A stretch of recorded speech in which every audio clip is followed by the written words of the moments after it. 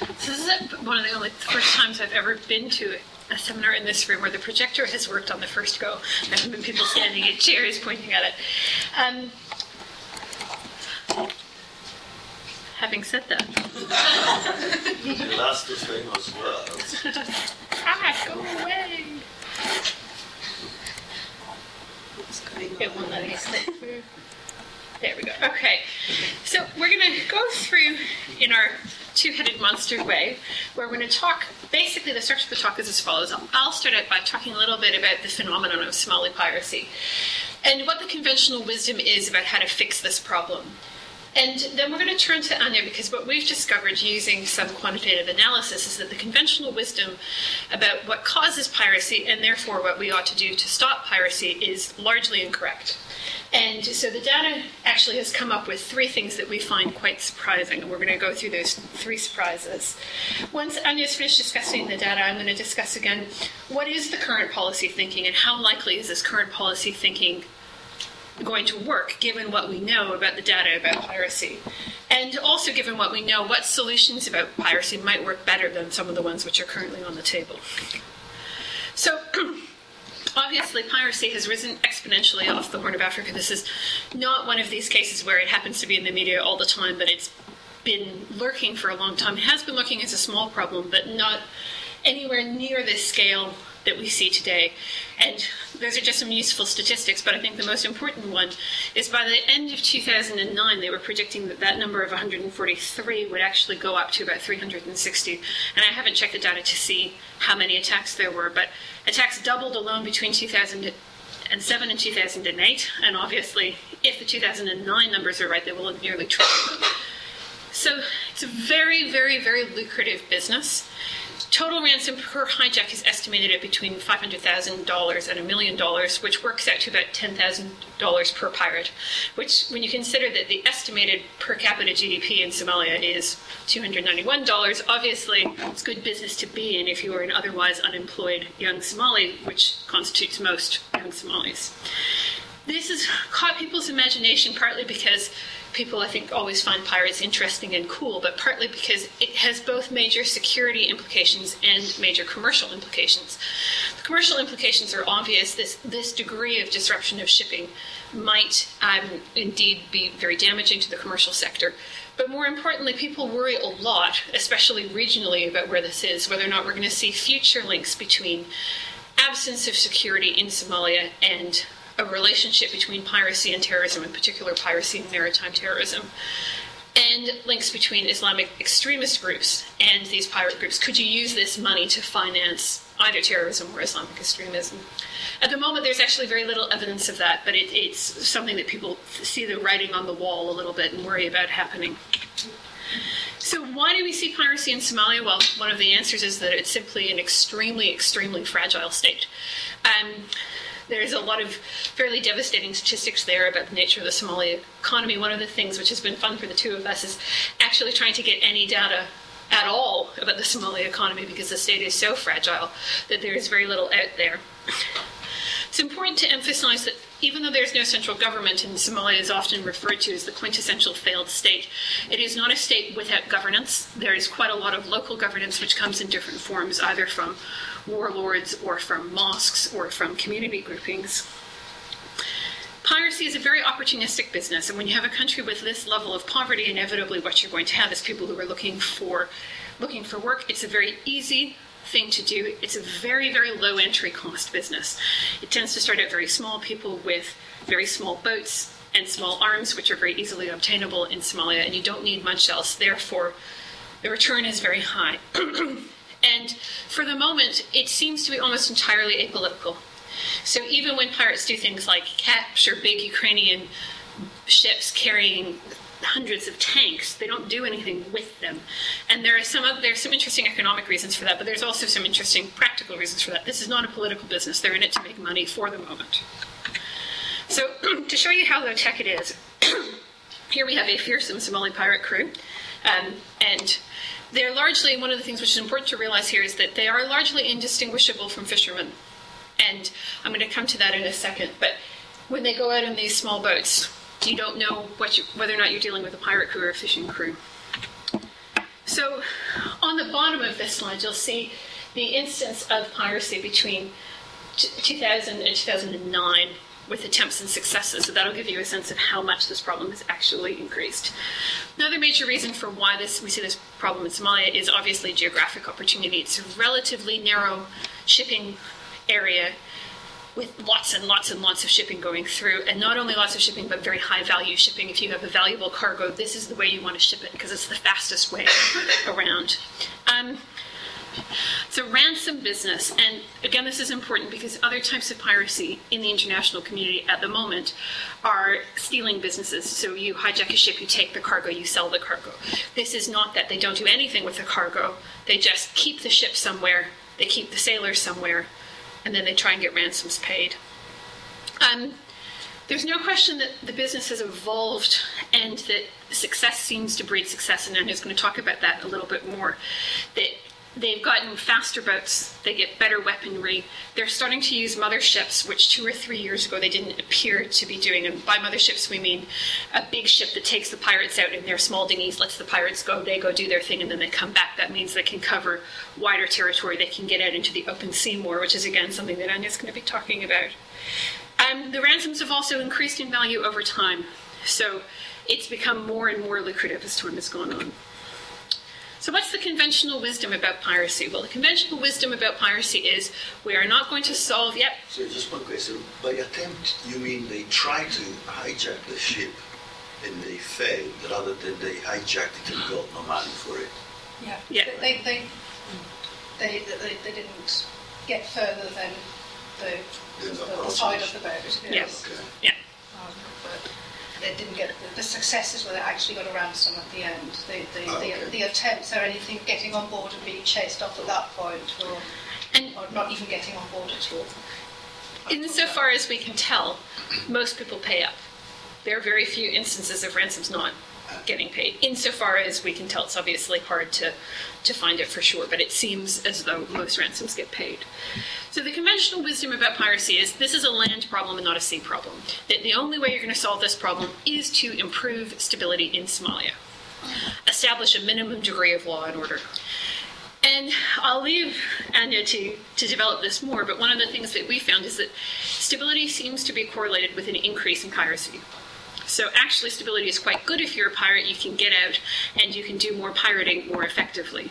And we'll talk about some of the reasons we speculate for that and some of the data we have for that point now. So what's happening at the moment? What has the international community decided to do about this? There are 3 multinational naval initiatives operating in the area. There's a NATO counter-piracy force, there's an EU counter-piracy force called Operation Atalanta, and there's a US-led task force called Joint Task Force 151, which basically includes a number of nations who are not members of either the EU or NATO. They are there partly because of some Security Council resolutions, which are surprisingly robust about what they ought to be allowed to do, and that's important, and I'll come back to that later. And international law is obviously quite specific about piracy. Those of you who know about it, it's considered to be one of these quintessential crimes in international law that anyone can deal with. It's a crime of universal jurisdiction. What they are mainly doing, these Navy ships, is providing escorts for World Food Programme ships bringing aid into Somalia. They're providing security patrols, and they provide assistance for ships once under attack. So they're mainly there as a deterrent force. What they are not there to do is to sail around, seek out pirates, and chase them back to shore or engage them. And that's, again, quite important. Actual rescues seem to be quite rare. They don't seem to intercept action as it's going on very much. And that's partly because, although I said this is a very narrow seaway, it's much bigger than you would think that it is, and the pirates are very small, and they quite easily seem to be able to evade the naval ships. They're escorting some convoys through the Gulf of Aden area, and again, this is something we're going to be talking about a little bit later on. So, funnily enough, despite the fact that everyone says this is a land-based problem, this is not a land-based solution to what everybody thinks is a land-based problem. And we're going to talk about some of the reasons for that later. And now I'm going to turn to Anya to talk about what the data tells us about Somali piracy.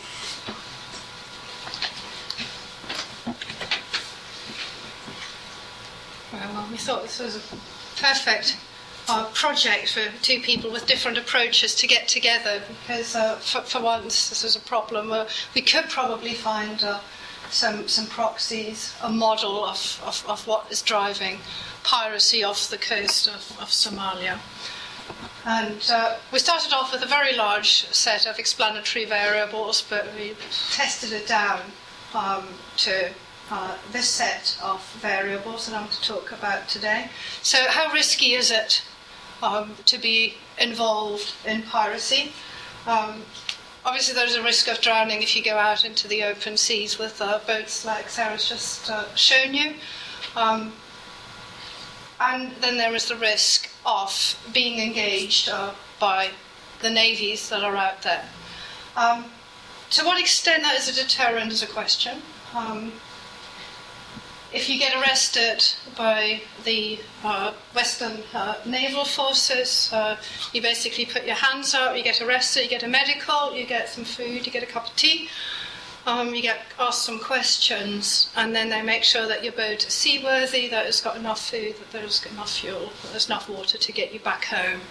So the question is, how risky is that? If you're actually caught in the act of piracy, then you might be arrested, detained, in the best case taken to America or Holland for 2 years in prison, followed by political asylum. Joining the Somali diaspora, again, might be quite attractive. On the other hand, there's been a reaction to that, and now pirates get sent to Kenya for trial, which they don't really like. That's when they're told that they're going to Kenya, then you get a very upset reaction from them. But generally everyone plays by the rules of the game. If you're attacked as a crew, you don't fight back. You let the ship be entered and nobody gets hurt. You have 2 months in Somalia while you wait for the ransom to be paid. Similarly, pirates, when they get picked up, they throw their piracy gear overboard, pretend to be fishermen and everything. Again, nobody gets hurt. Unlike my other data sets, this is quite civilized. Then I'm looking at resources, and clearly there is a time pattern to this, and we think this is a business where the profits get ploughed back. Then I'm looking for indicators of poverty, which might be driving people off the land and into the sea. And then finally we're going to look a little bit at the question of institutional quality in Somalia, to see how that is linked to piracy. I'm taking my data set from the International Maritime Bureau, which publishes annual piracy reports as well as quarterly ones. I've got 2000 to 2009. It's not a great data set, but it's the best I can find for piracy. There are 2 problems with it. The first one is a problem of underreporting. They're all self-reported, so you decide as a captain whether you want to report that there has been an attack in the first place. If there has been an attack, that might reflect badly on you. So for that reason, there's a stigma effect that you might not want to say that you have been attacked. If they've actually been on board, then your ship gets taken into harbour and the police start a lengthy forensic investigation, which might take months. If you're worried about loss of hire, then that's something they might want to avoid as well. So we think, at least in the initial period, there's a lot of underreporting. Then in the next period, we think there might be over-reporting, because everyone is trying to help with the International Naval Force's effort. And we get attempted hijackings, which basically is somebody saying, we spotted someone on our radar 2-3 nautical miles away, and they looked a bit like pirates. Well, fishermen look a lot like pirates, and pirates look a lot like fishermen. So I think some of these reported attacks are probably, they're not necessarily true pirate attacks. If you get a super tanker going through a fish breeding ground, churning up the water, aerating it, that's a perfect place to go fishing in the wake of a big super tanker. If pirates look like fishermen, again, you might think over-reporting. So what we've done is we've coded attempts, which is anything that doesn't result in a successful hijacking.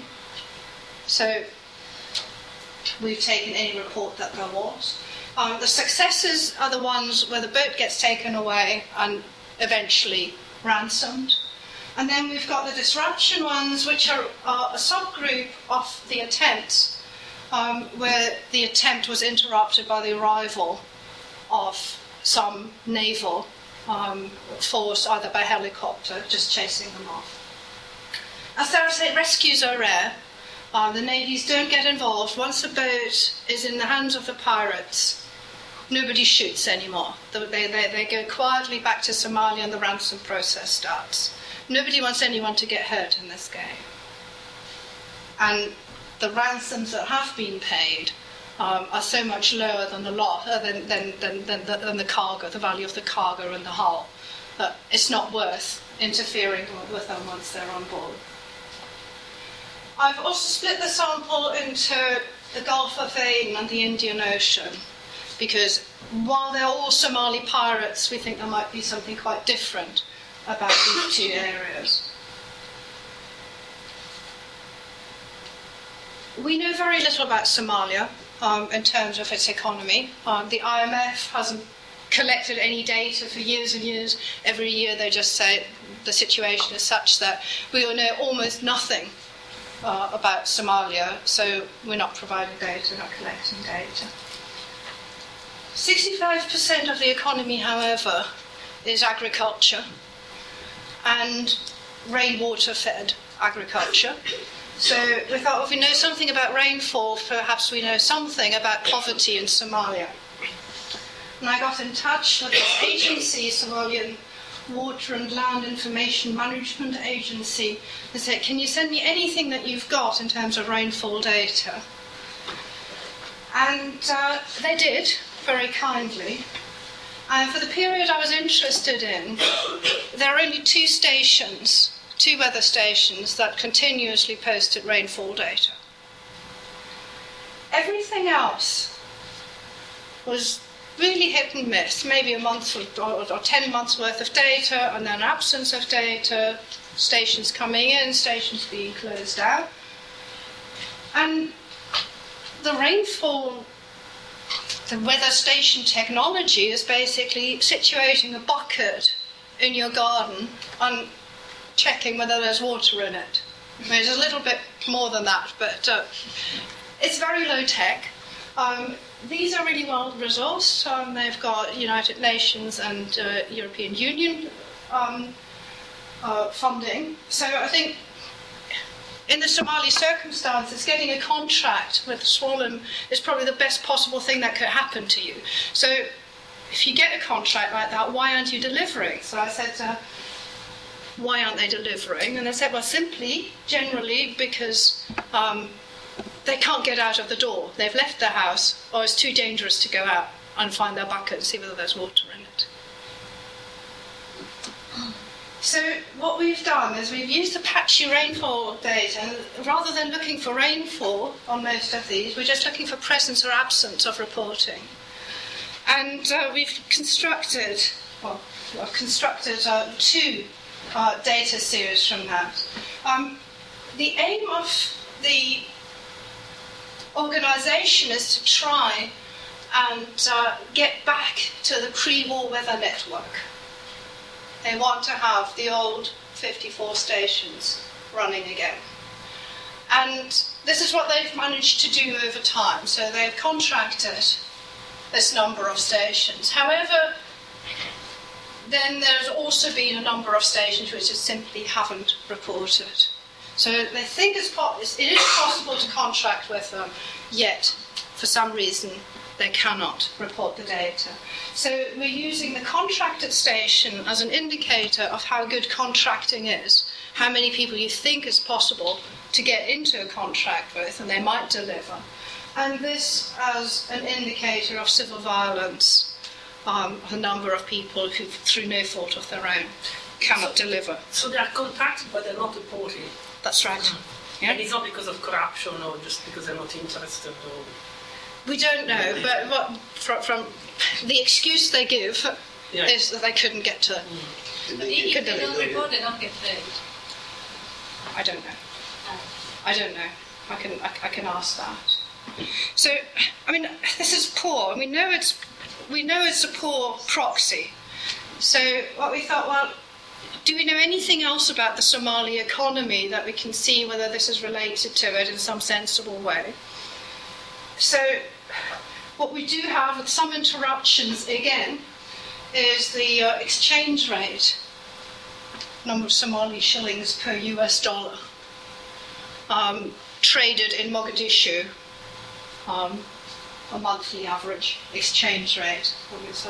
So there are only 4 or so missing observations which I've interpolated. And so with the contracting, the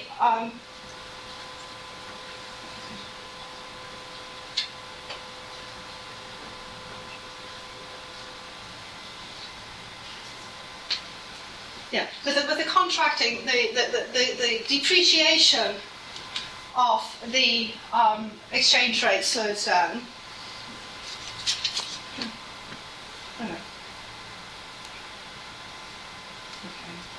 Sorry, I'm slightly confused about this. The other thing we know about the Somali economy is how many commodities are being traded in regional centres at any point in time. Again, we have a data set of prices for a number of commodities that are being traded, and I'm counting the total number of commodities that are being traded. I'm not interested in the price, I'm just interested whether there is a market. And looking at that with the contracting, with the ability to contract and so on, the number of commodities that are being traded goes up. Whereas with the non-reporting stations, we see an interruption in the markets. Was there a question? So I was just going to ask what kind of commodities we're talking about. Sorghum, maize, diesel, US dollars, sugar. There are about 15 that are being traded, that could possibly be traded. They're tracking 15 in 18 regional markets. But sometimes entire markets disappear, so there is no trading for an entire month in maize or sorghum or whatever. And sometimes you know that they're tracking 15 commodities, but only 5 or 6 are available. So we assume, again, that there is a problem with trading if the camel lady or the goat lady or the sorghum lady just didn't appear. But what are the numbers? I mean, what's the operation you're doing here? I'm looking at it's just an OLS regression. The dependent variable here is the percentage or the proportion of the total commodities that are actually being tracked, that are being traded. And the exchange rate. I'm slightly confused about that at the moment. So I think it's just the exchange rate should be defined the other way around. But Yes, I think so. Yes. You're just looking at a correlation between. You're just asking the question: is my risk measure a reasonable measure? Yes. And sort of on the very few other data you've got, it seems to go in the same direction. Yeah. So not a great, not a great. Proxy probably, but at least it seems to be saying something. The other thing that it does seem to be correlated with is this period here when there was major disruption with the United Islamic Councils taking over various coastal harbours such as Ail and Khader, where the pirates have been traditionally quite strong territorial disputes with United Islamic Councils taking over these coastal provinces and then being driven off again. So a dummy of this period we've used also as an alternative indicator of instability. So now to the pirates. Got monthly analysis 2002 to 2009. I don't have a very nice distribution, It doesn't look like a normal distribution of my dependent variable. I've logged it, so I've contracted the distribution because I think there might be significant over-reporting on these latter, on the latter observations. I use OLS. I use a Tobit, saying, okay, there is obviously this concentration of zeros where there isn't a single incident. With the Tobit, I'm assuming that the same process drives whether people are doing pirating in a particular month, and if they do, how many pirate attacks there are. And then I've got some count variable models as well. I say, okay, it is a count variable. Again, it doesn't look like a normal distribution for count models, but I've tried these two. And my first result really is that it doesn't seem to matter what type of method I use. Tobit, Poisson, negative, binomial, OLS. Qualitatively, I get the same results. Same. The coefficients are not directly comparable because this is logged and this is the raw count data. But basically, methodology doesn't seem to matter too much. But if anyone knows the perfect way to do it, I'd rather do it the perfect way.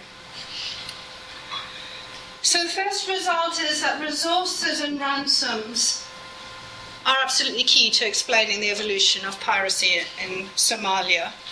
And I get this result that how much piracy and how much pirating equipment there has been in the previous period is a highly significant predictor of future piracy.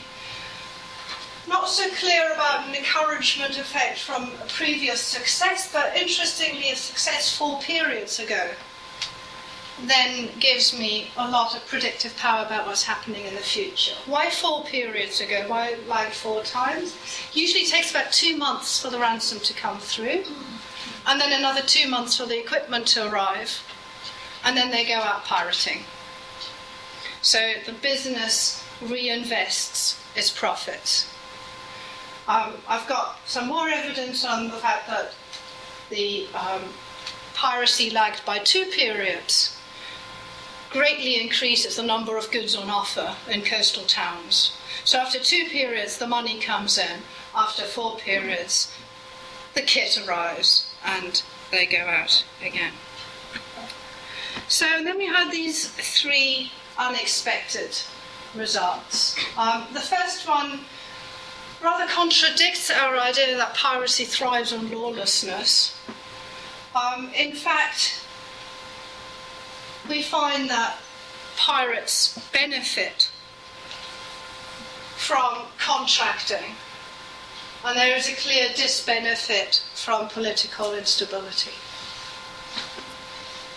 So we find that while there is no government, well, our variable for government or not, which is 0 throughout, we do have governance, local governance, and pirates benefit from this ability to contract. What do they need contracts for? Well, they need to contract to keep the hostages safe. They need contracts to keep the hostages fed, etc. So they apparently benefit from an ability to do business within country. And the territorial disputes they really don't like, either the UIC period or our other proxy. So quite the opposite of what the received wisdom is. Because if you want to improve governance in Somalia, you have to do it piecemeal. You can't plop Swiss-style governance onto Somalia. What the best you could hope for is a partial improvement in governance to start with. And that might actually increase rather than reduce piracy. If you want to turn Somalia into a strong state, then you might find you get quite a lot of opposition from local leaders, which do participate in the distribution of ransom. So there's some quite good evidence for that. How do you read the numbers? What's the 0.008? Well, because I'm not sure about that is how many of the 54 stations of the pre-war network has been resurrected. I'm not really focusing on the number, because, as I said, I'm not really sure about the estimation methodology. My coefficients might be biased. So what I'm looking for is the significance level on the sign, mostly. It's not significant, is it? Not if that's the standard error. Right, okay, the standard error must be misprinted. But it's probably a 1. No, sorry, I will check that. Rounding problem. Point estimate and stuff. Anyway, it is significant. That must be a typo. So the second thing that we thought was odd was that while we sort of thought of it as these individual entrepreneurs going to sea, we think there might be somebody who is coordinating the thing. What gives us this idea is the result that with added incidents in Aden, we then get additional piracy in the open seas. So we should explain actually that the pirate incidents start off in the Gulf of Aden primarily, and then as the presence of the EU and the other naval operations has increased, piracy is moving out into the open sea. Yeah. And there are a number of potential explanations for this, but that's one of the things that we've been looking at is why is the piracy moving out to the open sea? Why isn't it sticking around the Gulf of Aden? Yeah. So we think, well, the open seas are probably less profitable and much more dangerous to hunt around in. You need different equipment, you need more advanced equipment. So we think that somebody says, you can't hunt on my patch. Otherwise, you wouldn't necessarily see people moving out to the open seas. The other thing that's really interesting, and this was a complete surprise, is that when the Navy hunts, the Navy disrupts piracy attacks, we see a reduction in the incidents in the Indian Ocean. Almost all of the disruptions take place in Aden. So the disruption, the Navy is present in the Gulf of Aden, but I get a reduction in the open seas piracy when there is a disruption in Aden. So that rather suggests that if there is an arrest, that pirate crews move out of the open seas and into Aden, that there has been a vacancy created in Aden which is taken up by pirates from the open seas. And our explanation for that is that there is somebody who's coordinating this business. Somebody who limits the access for new entrants in Aden, somebody who's got an idea how many pirates he wants to be busy in Aden, possibly governed by how much capacity he or she has for negotiating ransoms and keeping hostages safe, etc. If you want to be a freelance pirate, then you go out into the open sea. If you do well in the open sea, you get promoted to the A team in Aden, if there is a vacancy. I want to play this, see what you think about it. But in order to go to the open sea, you need to have equipment. Anything can be hired. Yeah. You don't have to have anything. There's a boat hire in Mogadishu. But it's more risky. It's riskier, isn't it? Oh yes. It's not where you want to be, I think. You want to be in and actually, I think the next bit will show you part of the reason why you really don't want to be in the open sea, why you want to stick with Aden. So the next surprise was our naval intervention variable. The presence of the Navy is obviously in response to piracy, so the mere presence of it or absence of it we can't use as a variable. But what we have used is this transit corridor, which has been put in February 2009, where all ships have been advised to go in this particular lane. There was a previous version of it, but since February 2009, this has been the recommended route. I showed you the model for total piracy, and the model for piracy in Aden says exactly the same. There is no effect at all. There is no statistically significant effect from this transit corridor dummy. However, there is a statistically significant effect of the transit corridor in Aden on piracy out in the open seas. And that is really odd. You would have thought that there was an effect from it in Aden, where it's actually being implemented. So what's the explanation? Well, the first explanation that we come up is the idea that if you fortify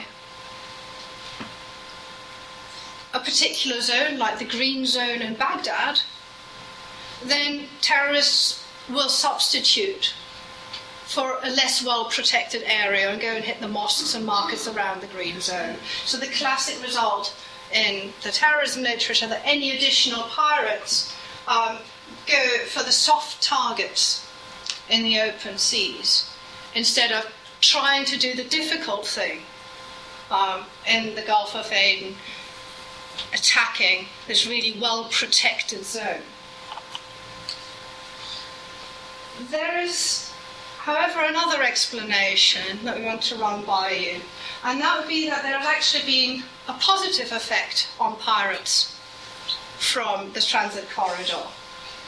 That pirates in Aden have become suddenly more efficient, that whoever is protecting his patch says, actually, we can do our pirating in Aden with quite a lot fewer crews, so why don't you all go out into the open seas? I will not have these extra crews spoiling my patch in Aden.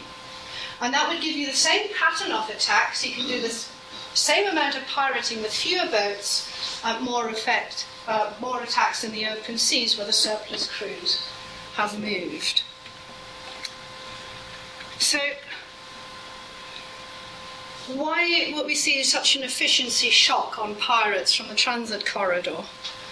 As Sarah said, it's a narrow shipping lane, but it's not that narrow. It's wider than the Baltic Sea. And there are about 50 ships a day, just over 50 ships a day that are passing through this area. And I'm checking, but as far as I can see, there's no evidence for pirates using radar. So they're on very low boats, they can't see very far. I think the maximum that they might be able to see is 10 to 15 miles on a night. And they can't hack around at great speed because that would make them look rather like pirates, not like fishing boats.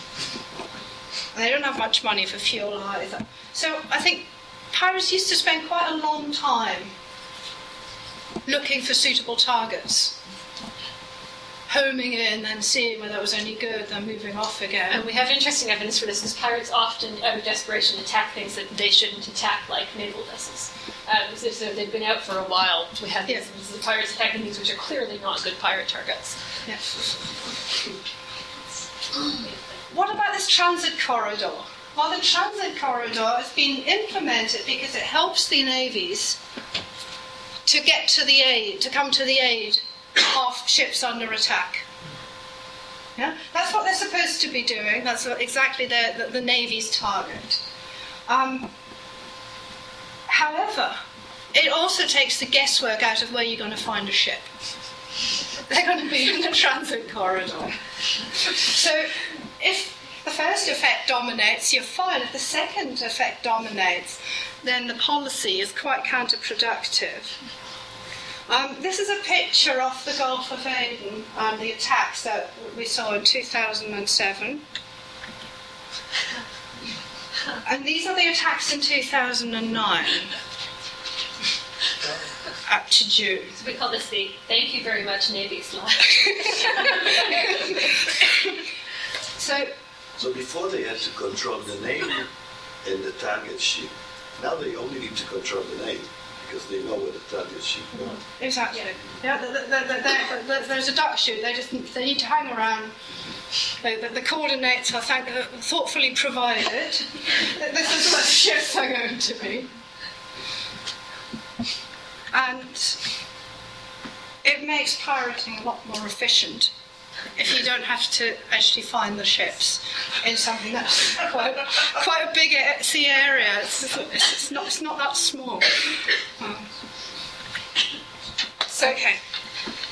The big question then, and we're going to come back to this duck shoot problem some more because it's puzzling on a whole variety of levels. But the big question is, how do we, given that we have this phenomenon, how do we stop it? And I'm going to just run through this very briefly, and we can take some more questions in the question period about it. Obviously, our data suggests that the current approaches are either not doing very much at all, or they're making piracy more efficient, neither of which is a particularly good outcome. And there are a series of reasons why I think the solutions which are currently being either implemented or suggested are problematic and unlikely to work. The first is with these legal solutions. It would seem that the Security Council resolutions I mentioned earlier are extremely robust.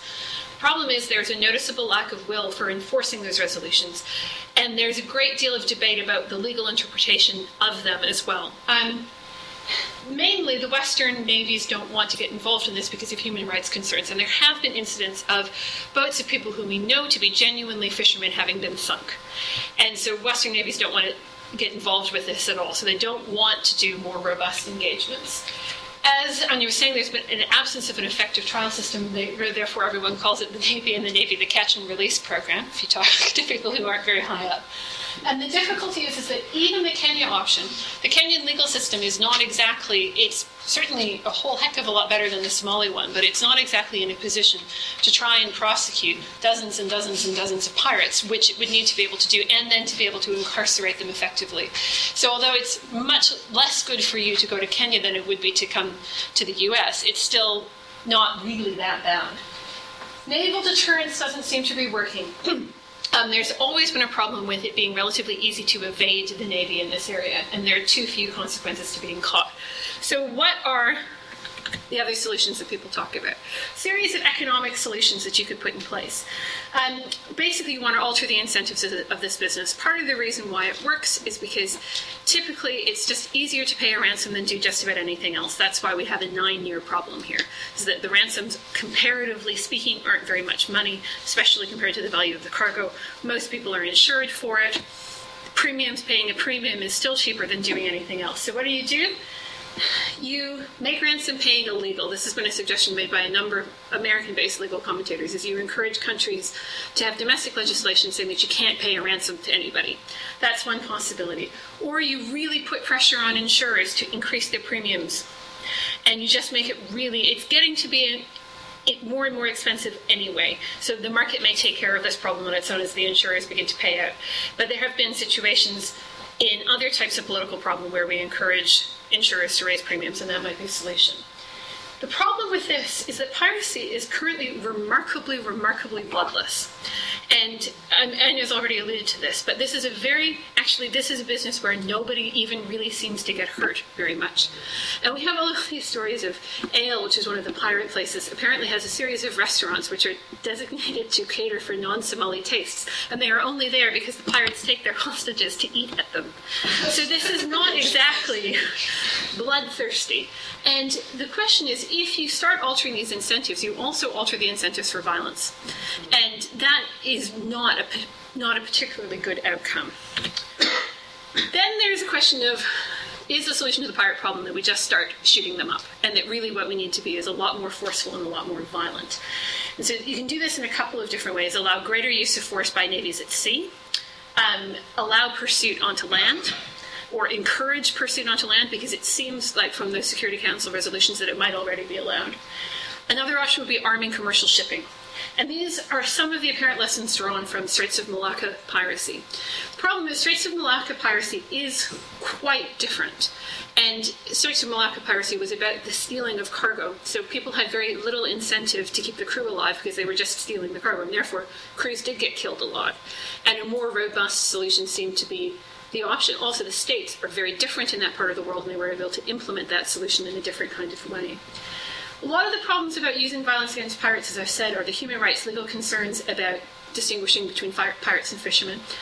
Arming commercial shipping has a number of problems. For starters, it's very expensive. Even though the number of attacks has increased a lot, it's still a very small percentage of overall shipping. And it doesn't make economic sense to arm every single ship. There are legal implications to doing so. And as one of the risk management guys that Anya interviewed pointed out, it's like arming the bank teller at HSBC with a handgun and then sitting her on a pile of explosives. Because a lot of these ships, if you're an oil tanker, your incentive for defending your ship against people who have rocket-propelled grenade launchers is very, very low. So it doesn't necessarily make much sense. There is obviously extreme international aversion to any kind of land-based operation in Somalia because of the history of land-based operations in Somalia, and also because of current experience in Iraq and Afghanistan. This is not something that anyone is going to sign up for very lightly. There is an idea that you could co-opt coast guards, co-opt the pirates into some sort of coast guard system, make them your own. The incentives of this might be tricky as well. If there is a Mr. Big or Mr. Biggs, you would have to get them on side. You'd have to get most of the pirates to do it. And the economic incentives would have to be pretty good because it's pretty good to be a pirate as it is now. Finally, the big policy solution that we talked about at the beginning, the conventional wisdom one, is what do? We make Somalia stable. And navies are oddly enthusiastic about this option. And we have done, and we will be continuing to do a bunch of interviews with navies about this. And it's part of what makes this problem very interesting and very intractable is the incentive for navies to do something in Somalia is extremely high. Navies talk a lot now about the problem of sea blindness. Iraq and Afghanistan get all the attention. That's where the important stuff is happening. They have to be seen to be doing something important, which isn't just moving troops from point A to point B. This seems to be the perfect thing to do. And not only is it the perfect thing to do, if you define your success as, we'll protect the shipping, but really it's a land problem, then your measure of success is remarkably low, right? All you have to do is disrupt it a little bit. And you've done what you said you were going to do, and you can push the problem off onto somebody else. You can say, we can do a little bit to help, but to solve the problem, there's nothing we can do about it. Understandably, they perceive themselves to be very successful because they are doing exactly what they said they were going to do. The other thing is that the unfortunate part about this is that, well, on the one hand, it really highlights what navies are capable of and combats the problem of sea blindness. If in the UK you're arguing to the government that you need a lot of money for Trident and fancy aircraft carriers, the unfortunate part about counter-piracy is you don't need any of that stuff for counter-piracy. What you need is very small and very low tech.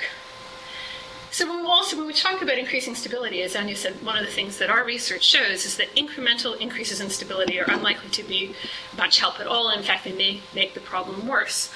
Moreover, what would a really stable Somali state look like?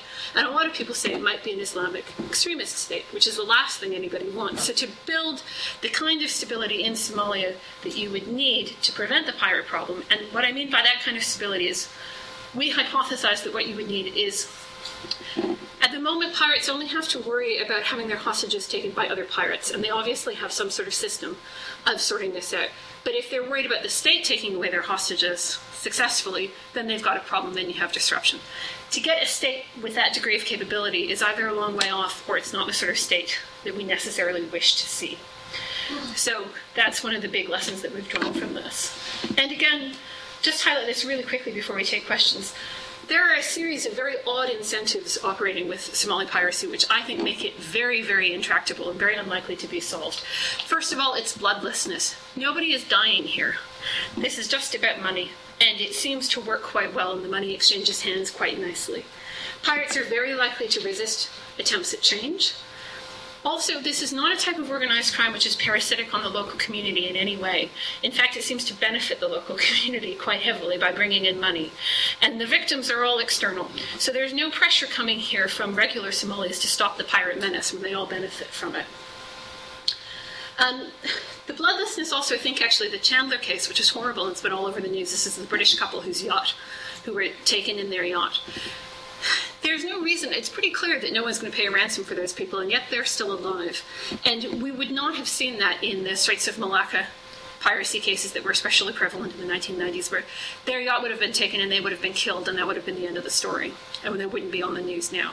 So it is a very different type of enterprise. There's no real enthusiasm for the use of violence by the West, and the navies appear to like the current approach quite a lot. So I think that combination of slightly odd incentives means that it's going to be difficult to come up with good policy solutions to end this problem. So that takes us to the end. That we want more transit corridors. That takes us largely to the end of what we wanted to talk about. We'd love to hear your ideas and your questions, because this is a working paper still. So thank you very much.